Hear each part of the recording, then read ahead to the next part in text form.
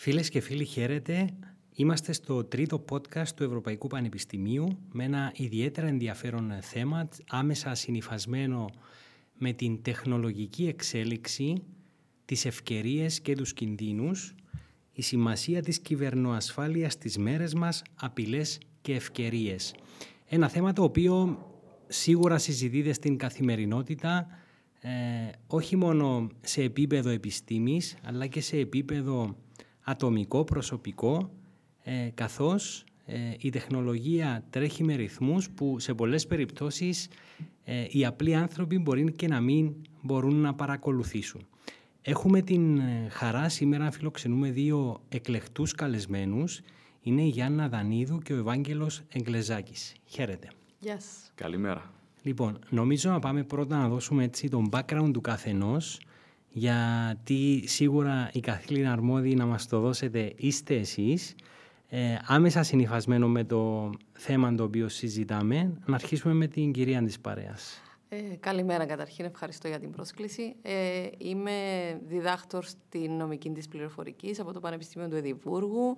Έχω σπουδάσει, καταρχήν είμαι πληροφορικάριος από το Πανεπιστήμιο της Κύπρου. Μετά έχω μεταβεί στο Πανεπιστήμιο του Μπρίστολ για μεταπτυχιακό στην ανεπτυγμένη πληροφορική με κατεύθυνση τεχνολογίες διαδικτύου και μετά μετέβηκα στο Πανεπιστήμιο του Εδιμβούργου για το μεταπτυχιακό μου. Άλλαξα λίγο πορεία, πήγα στο Law and IT. Που μου έδωσε την ευκαιρία να έρθω σε επαφή με την κυβερνοασφάλεια και σε νομικό επίπεδο, το οποίο είναι λίγο σπάνιο να το καταφέρει κάποιος με πληροφορική ως background. Από το 2019 είμαι λέκτορας της κυβερνοασφάλειας, επίσης συντονίζω τα δύο μεταπτυχιακά της κυβερνοασφάλειας που τρέχουμε στο Ευρωπαϊκό Πανεπιστήμιο Κύπρου. Είμαι διευθύντρια του ερευνητικού κέντρου Cyprus. Επίσης είμαι και επιστημονική συνεργάτης του Κέντρου Αριστείας Σέριδες. Ως ερευνητική συνεργάτης συμμετέχω σε πάρα πολλά χρηματοδοτούμενα έργα της Ευρωπαϊκής Ένωσης και τα τελευταία χρόνια ασχολούμαι ενεργά με την έρευνα. Μάλιστα. Αυτά από μένα. Λοιπόν, ο Ευάγγελος, και μου επιτρέψετε τον ελληνικό. Βεβαίως. Γιατί συζητούμε ένα θέμα εδώ σε έναν τραπέζι τρεις μας, αφήσουμε λίγο τους τύπους και να πάμε στην ουσία. Πολύ καλά κάνεις, Κωνσταντίνο. Είναι ένα επίκαιρο θέμα. Ναι. Είναι και θα είναι τα επόμενα χρόνια επίκαιρο θέμα και θα σας ευχαριστήσω για αυτή σας την πρωτοβουλία. Όσον δηλαδή η κυβερνοασφάλεια, η κοινωνία μας γίνεται όλο και πιο εξαρτώμενη από το διαδίκτυο και από τον κυβερνοχώρο γενικότερα, βλέπουμε ότι είναι και πιο επίκαιρο το θέμα της κυβερνοασφάλειας. Ναι. Γι' αυτό είναι πολύ καλή αυτή η εργασία που κάνετε, να ενημερώνετε τον κόσμο σωστά, τόσο για τους κινδύνους και τις προσκλήσεις, όσο και για τις ευκαιρίες που παρουσιάζονται. Λοιπόν, θέλουμε και τον background σου. Λοιπόν, βεβαίως, αποφοίτησα το 2002 από τη Σχολή Νικάρων ως υπτάμενος αξιωματικός της αεροπορίας. Είμαι από τότε και παραμένω ενεργός πιλότος στα επιθετικά μας ελικόπτερα. Όμως, παράλληλα και λόγω άλλων ενδιαφέροντων μου, τελείωσα εδώ στο Ευρωπαϊκό Πανεπιστήμιο πληροφορική. Είμαι εγώ δηλαδή πληροφορικάριος.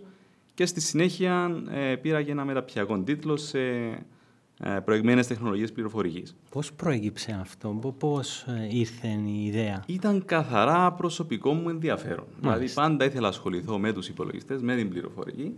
Οπότε γι' αυτό, όσον ήμουν έτσι νεαρός ακόμα και είχα και χρόνο, κατάφερα επιδίωξα, πήρα τα πτυχία που έπρεπε και έκτοτε ασχολούμαι ενεργά και με αυτόν τον τομέα. Παράλληλα φυσικά με τα πτυρικά μου καθήκοντα. Ναι.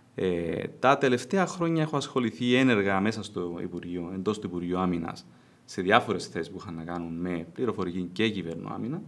Και τα τελευταία χρόνια είμαι επικεφαλής στο τμήμα κυβερνοάμυνας του Υπουργείου Άμυνας. Ναι. Αντιλαμβάνομαι δεν θα αποκαλύψουμε μυστικά του κράτους εδώ. Και εγώ θα το προτιμούσα να μην αποκαλύψουμε. Απλώς θα αναφερθούμε σε κάποιους από τις προσπάθειες που είναι του Υπουργείου Άμυνας, γενικά τις αρμοδιότητες και φυσικά με την φίλη τη Γιάννα εδώ να ενημερώσουμε τον κόσμο για όλες τις προκλήσεις που παρουσιάζονται αλλά και τις ευκαιρίες. Λοιπόν, νομίζω να ξεκινήσουμε λίγο με τους ορισμούς, γιατί μπορεί κάποιος ακούγοντας όρος κυβερνοασφάλεια να μην το ταυτίζει απόλυτα, ειδικά όταν δεν είναι και γνώστης της τεχνολογίας, με τον όρο ο οποίος είναι αυτός καθεαυτός που αφορά την κυβερνοασφάλεια, τις κυβερνοεπιθέσεις. Να ξεκινήσουμε απομυθοποιώντας τον όρο. Μάλιστα. Όταν λέμε κυβερνοασφάλεια, καταρχήν να πούμε ότι δεν υπάρχει ένας τυποποιημένος, καθολικά αποδεκτός ορισμός του τι είναι κυβερνοασφάλεια. Θα πούμε τι καλύπτει αυτός ο όρος, με απλά λόγια για να καταλάβει και ο ακροατής, ο μέσος ακροατής. Είναι όλες αυτές οι δραστηριότητες που απαιτούνται για την προστασία των συστημάτων, των δικτύων και των πληροφοριών, των χρηστών, αλλά και των συστημάτων που επηρεάζονται από κυβερνοαπειλές προσώπων, δηλαδή από hackers. Αυτό σημαίνει βασικά ότι κάνουμε ό,τι περνά από το χέρι μας, ένας οργανισμός ή εμείς ως άτομα, για να διασφαλίσουμε ότι τα συστήματα μας, τα δίκτυα μας και οι πληροφορίες μας είναι ασφαλείς. Υπάρχουν 3 πυλώνες, αν θέλετε, οι οποίοι είναι σημαντικοί σε αυτήν την διαδικασία. Αυτό αφορά το confidentiality, integrity, availability, δηλαδή την ασφάλεια των πληροφοριών, τη διαθεσιμότητα των πληροφοριών και την ακεραιότητα των πληροφοριών, των δεδομένων, που αυτά είναι το τι πρέπει να διασφαλίζεται όταν μιλούμε για κυβερνοασφάλεια. Οπότε, ο ορισμός αυτός επίσης καλύπτει, να πούμε, και την κάθε παράνομη δραστηριότητα που μπορεί να γίνει με τη χρήση ψηφιακών τεχνολογιών, δηλαδή με τη χρήση του υπολογιστή, του τάμπλετ, του smartphone ή οποιαδήποτε άλλη ψηφιακή τεχνολογία. Ως εκ τούτου μπορεί να συμπεριλαμβάνει πολλά κυβερνοεγκλήματα, τα οποία βλέπουμε σε καθημερινή βάση να γίνονται και να διαδραματίζονται, όπως για παράδειγμα την απάτη με μέσα πληρωμής εκτός από τα πλην μετρητών, συστήματα που να αφορούν υφαρπαγή περιεχομένου, αλλαγή περιεχομένου και διάφορα άλλα. Αυτός είναι ο ορισμός της κυβερνοασφάλειας με απλά λόγια για να μπορεί να το καταλάβει ο κάθε πολίτης. Επίσης, οι περισσότεροι, επειδή τυχαίνει να κάνω πολλές εκπαιδεύσεις που αφορούν την κυβερνοασφάλεια, διερωτώνται αν αυτόν τους αφορά. Μας αφορά από τη στιγμή που όλοι έχουμε τουλάχιστον μία συσκευή συνδεδεμένη με το διαδίκτυο. Άρα έχουμε όλοι τουλάχιστον έναν τροτό σημείο. Έχουμε τα δεδομένα μας, έχουμε τις φωτογραφίες μας, έχουμε τα βίντεο μας, τα οποία για κάποιους έχουν κάποια αξία. Άρα αυτοί μπορεί να πάρουν αυτά τα αρχεία που έχουμε εμείς στον υπολογιστή, με μη εξουσιοδοτημένο τρόπο εννοείται, και να τα χρησιμοποιήσουν για δικό τους όφελος. Να τα πουλήσουν, να τα αλλάξουν, να τα εκδώσουν με άλλα ονόματα ή και με τα ίδια ονόματα και να φαίνονται σαν να είναι εμείς, και πολλές άλλες κυβερνοεπιθέσεις που μπορούμε να δεχτούμε με βάση τα δεδομένα μας.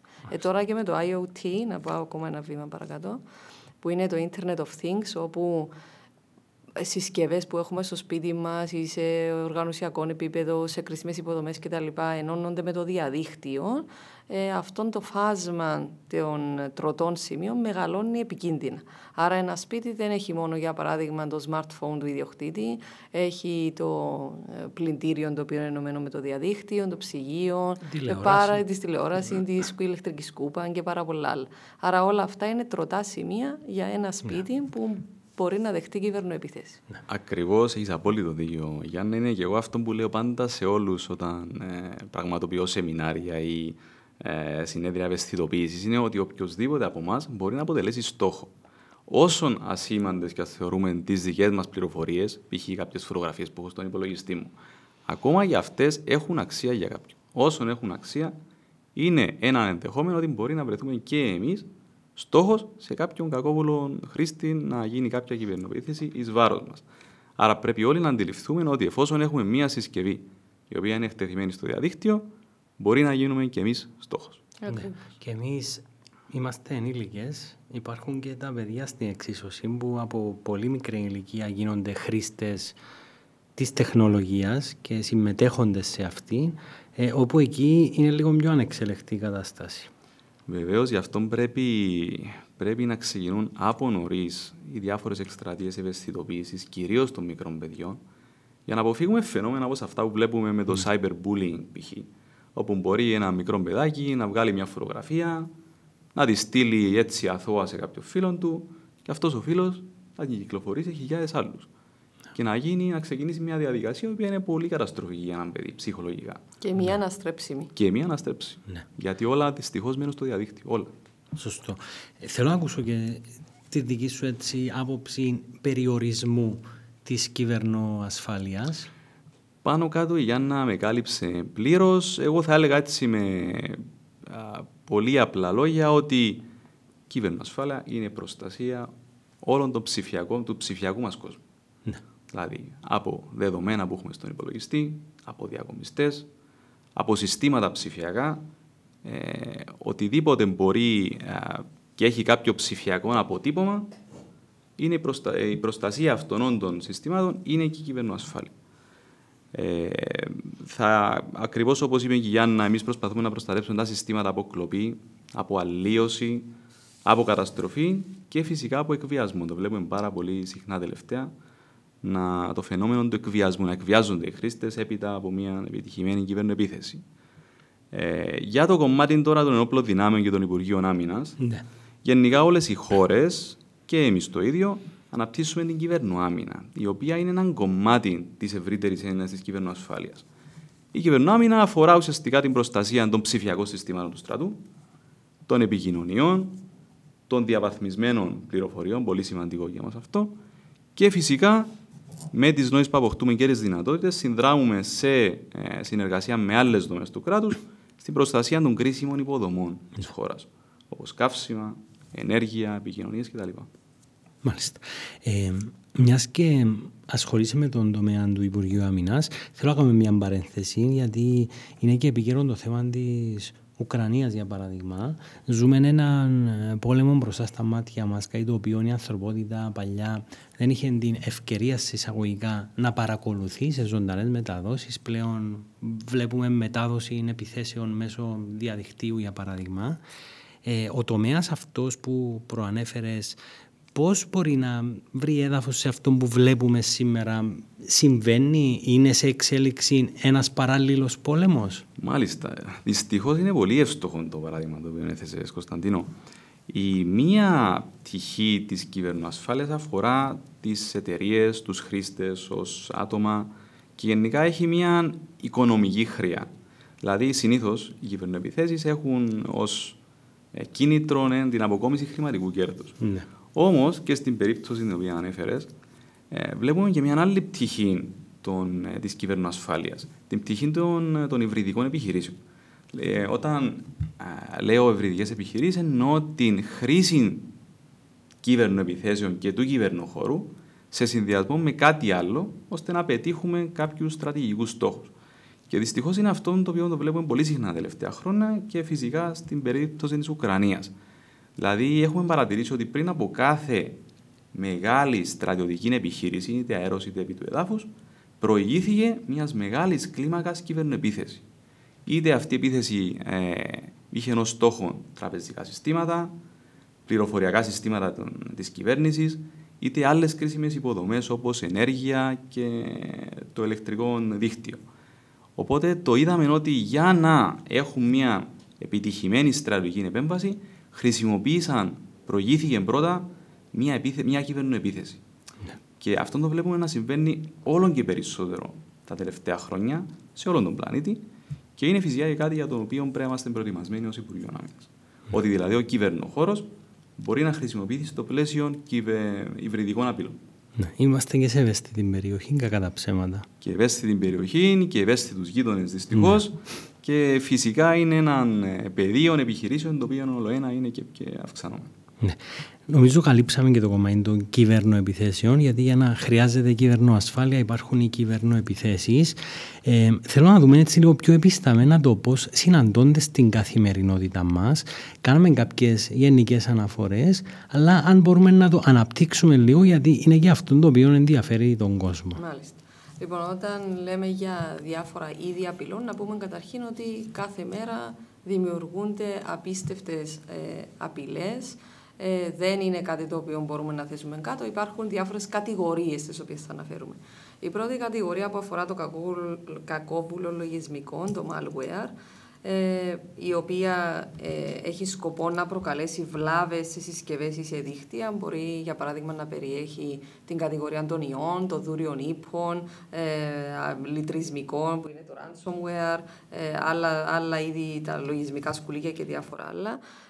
τα οποία μπορεί άνετα να κατεβούν μαζί με έναν αρχείο το οποίο προσπαθούμε να κατεβάσουμε από το διαδίκτυο και την ώρα που πάμε να ανοίξουμε αυτό το αρχείο μαζί να απελευθερώνονται και το malware.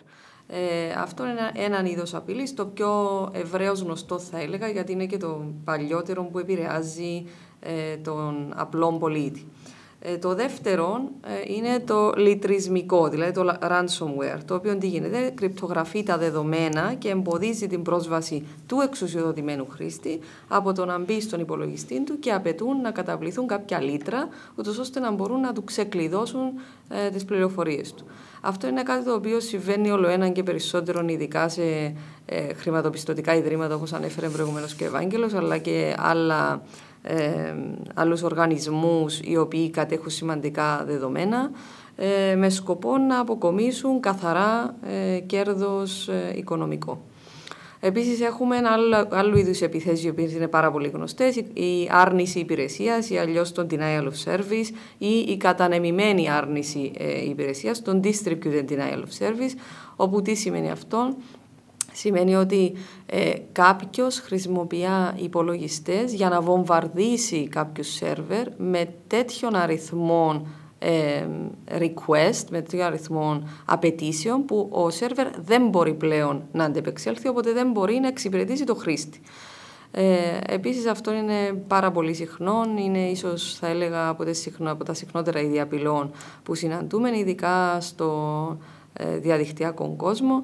Υπάρχουν επίσης κάποιες άλλες απειλές οι οποίες είναι ανησυχητικές, όπως η κοινωνική μηχανική, το social engineering, είναι ίσως το μεγαλύτερο πρόβλημα στους οργανισμούς σήμερα, διότι είναι έναν είδος απειλής που δεν μπορεί να περιοριστεί με κανέναν τεχνολογικό μέσο. Με ποιον τρόπο αυτόν εκδηλώνεται? Να πούμε ότι αυτόν συμπεριλαμβάνει τον άνθρωπο, γι' αυτόν και δεν μπορεί να περιοριστεί με κανέναν τεχνολογικό μέσο.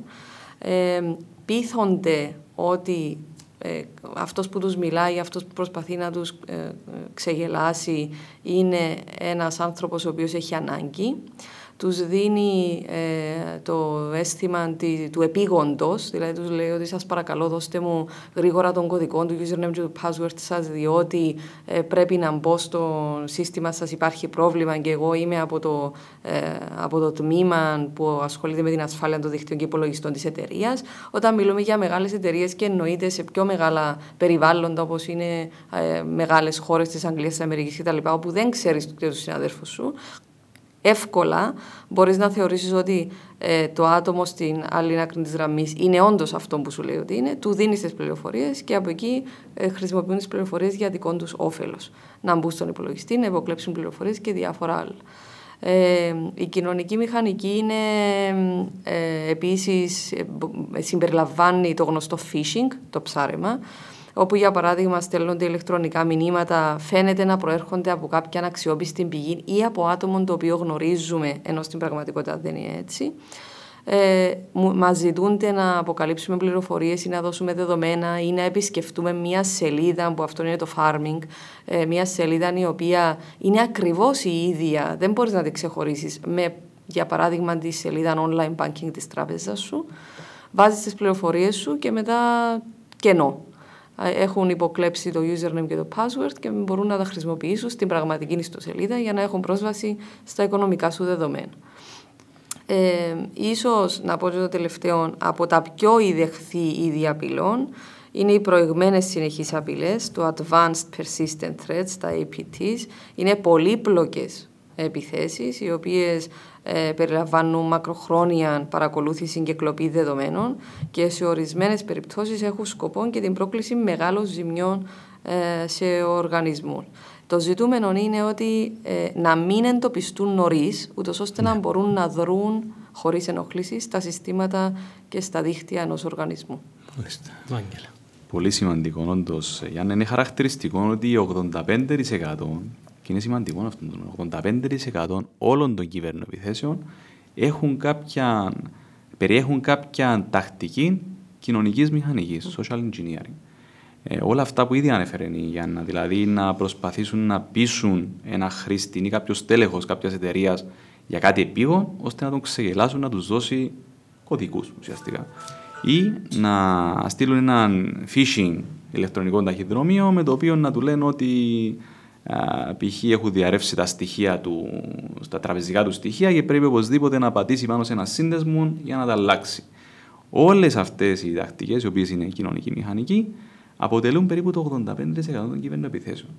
Επίσης, κάτι άλλο χαρακτηριστικό είναι ότι 90% των περιπτώσεων όπου είχαμε διείσδυση σε μια εταιρεία, σε έναν υπολογιστή, ήταν μέσω ηλεκτρονικού ταχυδρομείου.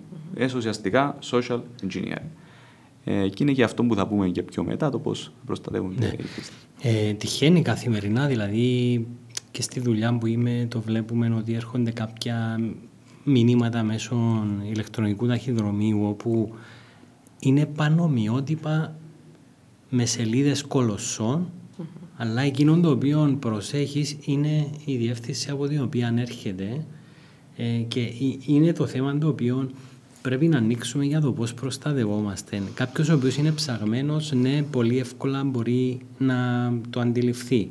Υπάρχουν όμως και άνθρωποι που δεν είναι τεχνολογικά εκπαιδευμένοι ακόμη. Κακά τα ψέματα, είμαστε σε ένα στάδιο όπου υπάρχουν, θα έλεγα, δύο γενιές. Είναι η γενιά που τελειώνει μια εποχή που ξεκινούσε το διαδίκτυο και είναι και η γενιά η οποία ξεκίνησε το διαδίκτυο και αναπτύχθηκε.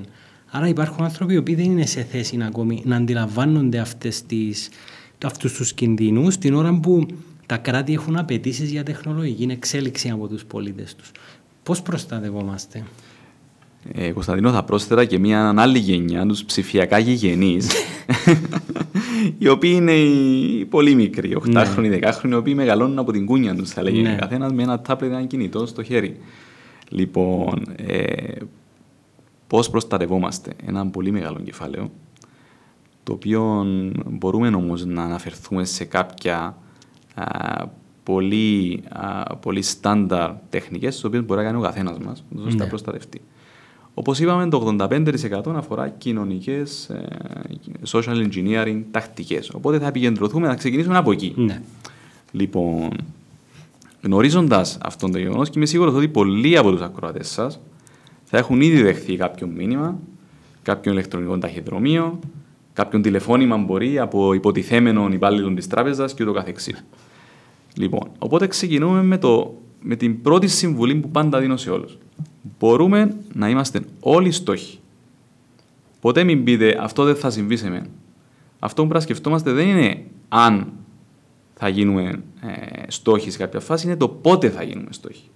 Οπότε αυτό είναι το πρώτο μάθημα. Να είσαστε πάντα υποψιασμένοι και εσείς και οι ακροατές ότι μπορεί ανά πάσα στιγμή να αποτελέσουμε στόχους για κάποιον κακόβουλο χρήστη. Αυτό είναι το πρώτο.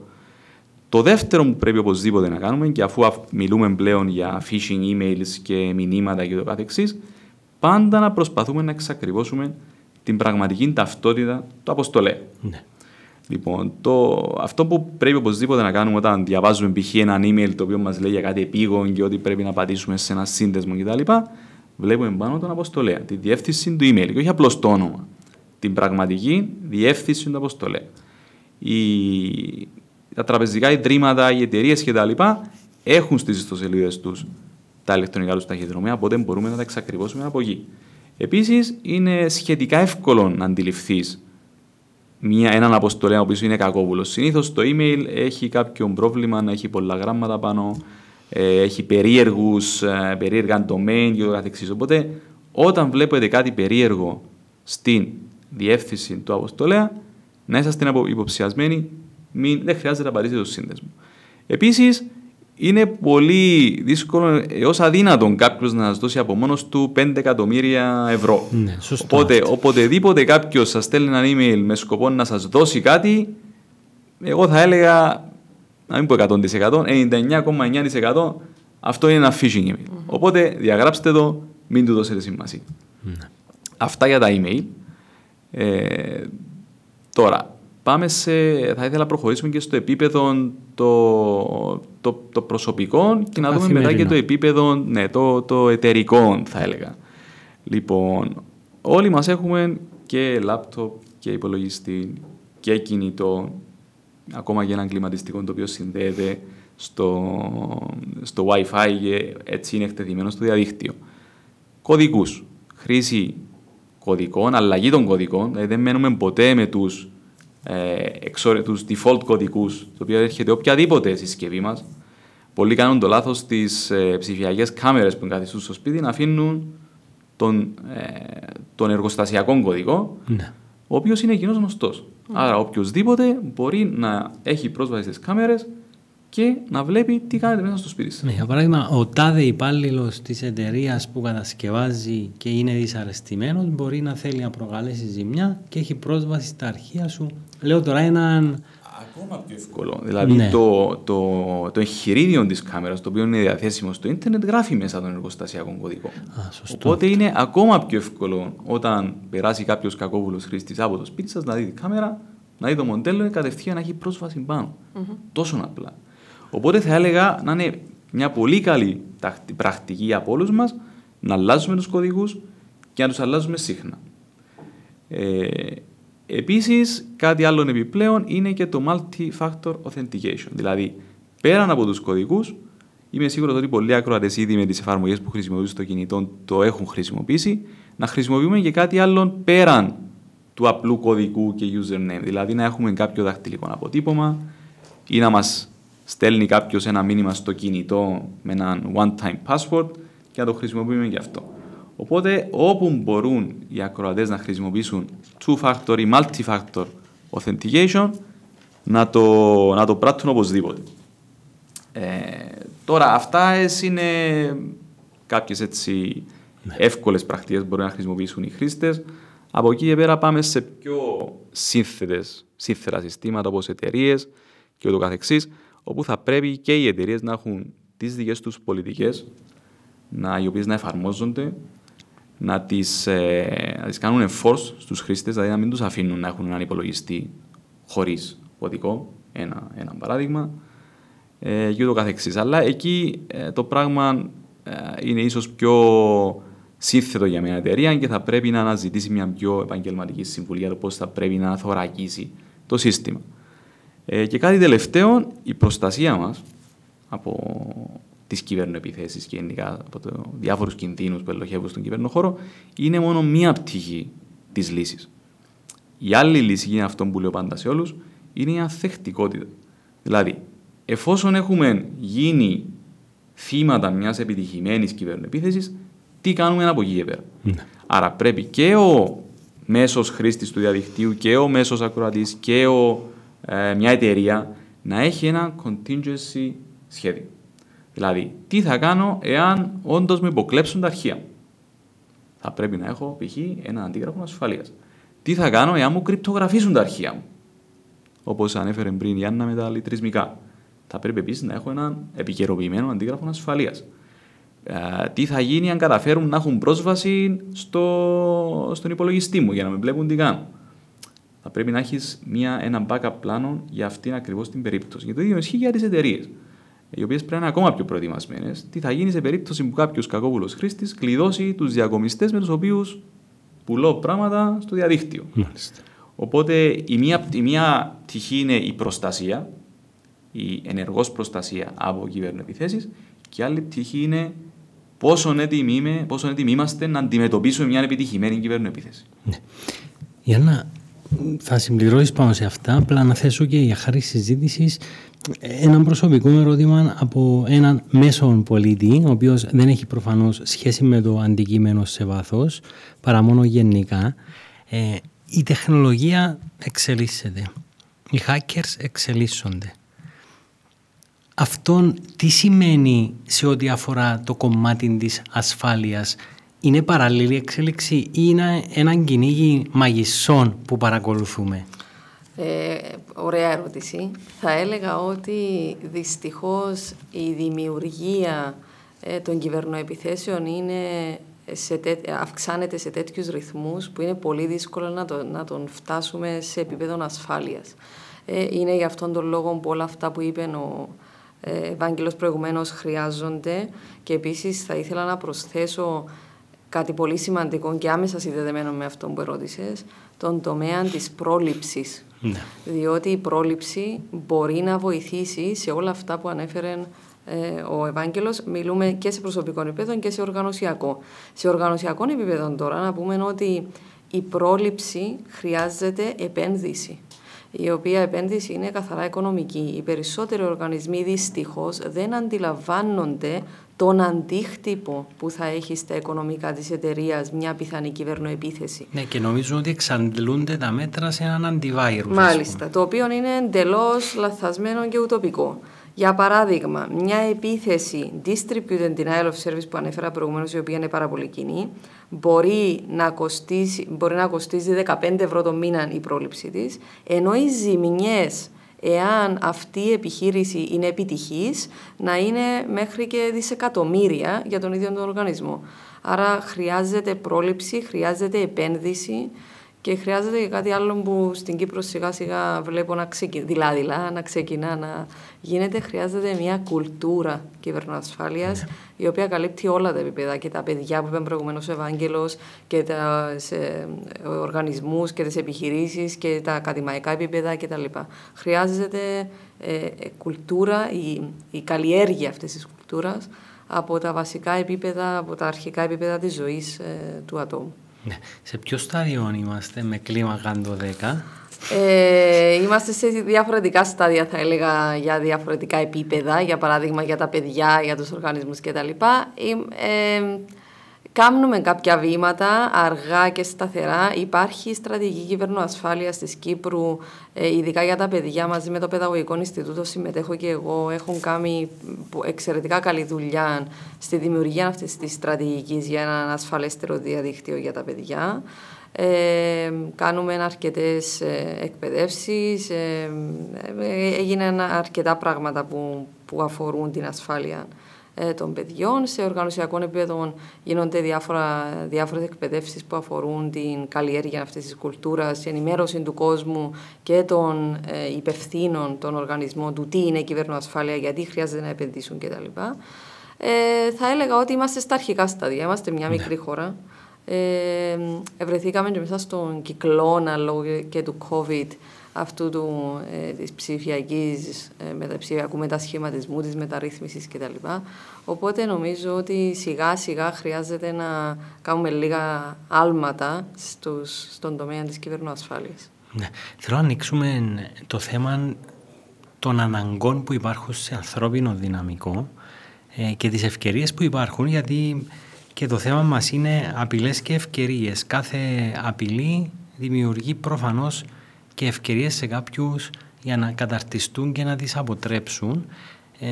Υπάρχει πεδίο δράσης σε ό,τι αφορά τις σπουδές για έναν άνθρωπο ο οποίος θέλει να ακολουθήσει αυτήν την πορεία στη ζωή του? Καταρχήν να πούμε ότι υπάρχει μεγάλο έως τεράστιο έλλειμμα στον αριθμό των διαθέσιμων εκπαιδευμένων επαγγελματιών στον τομέα της κυβερνοασφάλειας.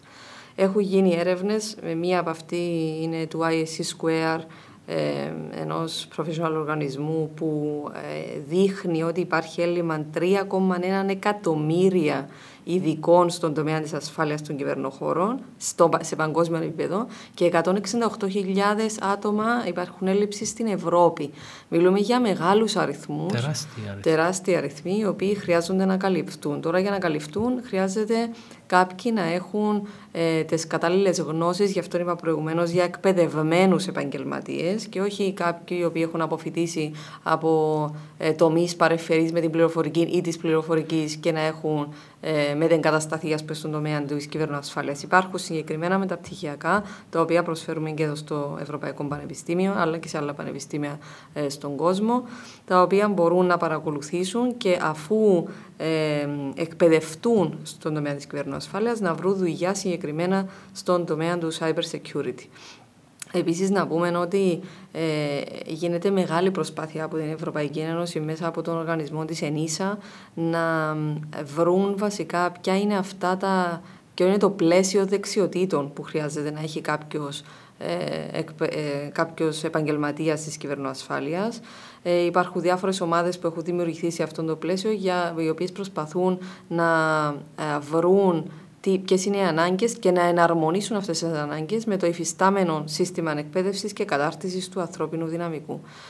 Σε αυτά τα έργα συμμετέχουμε και εμείς ως Ευρωπαϊκό Πανεπιστήμιο Κύπρου. Είναι μεγάλη μας χαρά και τιμή, γιατί έχουμε επιλεχθεί να συμμετέχουμε σε αυτά τα προγράμματα για να αναπτύξουμε μια κοινή ευρωπαϊκή διάλεκτο όσον αφορά τις δεξιότητες στον κυβερνοχώρο.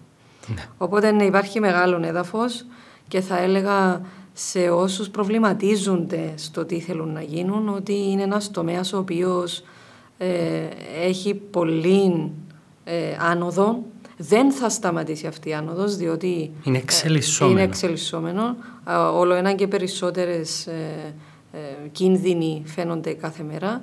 Οπότε θα έλεγα ότι είναι ένας πολύ ενδιαφέρον τομέας με μεγάλη απήχηση στις επιχειρήσεις για να εργοδοτηθεί κάποιος. Ναι.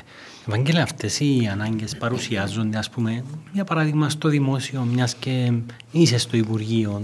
Το βλέπετε αυτήν την εξέλιξη στους κινδύνους? Φυσικά και βλέπουμε και εμείς αυτήν την εξέλιξη. Και τώρα θα μιλήσω όχι μόνο για το Υπουργείο Άμυνας, αλλά γενικά για τη δημόσια υπηρεσία. Ναι. Υπάρχουν πάρα πολλές ανάγκες. Ακριβώς για αυτό που είπε και η Γιάννα. Δηλαδή, όσον η κοινωνία μας μετεξελίσσεται ψηφιακά, αυξάνονται οι κίνδυνοι, αυξάνονται και οι ανάγκες. Οπότε έχουμε δει αυτή την έλλειψη να υπάρχει. Εμείς φυσικά στο Υπουργείο προχωρούμε με τη δική μας ανάπτυξη δυνατοτήτων, στο δικό μας το προσωπικό. Ναι, λόγω και φυσικά λόγω και της ευαισθησίας του θέματος και φυσικά του τρόπου που λειτουργούν οι ένοπλες δυνάμεις γενικά. Αλλά αυτό που έχω παρατηρήσει είναι ότι λόγω ακριβώς της φύσης της κυβερνοασφάλειας είναι μια οριζόντια επιστήμη. Αφορά τα πάντα. Δηλαδή από μια εταιρεία η οποία φτιάχνει ψωμί, μέχρι μια νομική εταιρεία, μέχρι μια εταιρεία πληροφορικής. Είναι κάτι που τους αφορά όλους. Οπότε, γι' αυτό ακριβώς και είναι πολύτιμοι επαγγελματίες που θα αποκτήσουν εξειδικευμένες γνώσεις στην κυβερνοασφάλεια. Ναι. Επειδή μπορεί να τρομοκρατήσει και ο κόσμος, έχουμε δαιμονοποιήσει την τεχνολογία και των διαδικτυών. Θέλω έτσι τις προσωπικές σας απόψεις για τα συν, τα πλην, πώς αντιλαμβάνεστε εσείς όλων αυτών το πλαίσιο που όντως εξελίσσεται με αστραπιαίους ρυθμούς, θα έλεγα.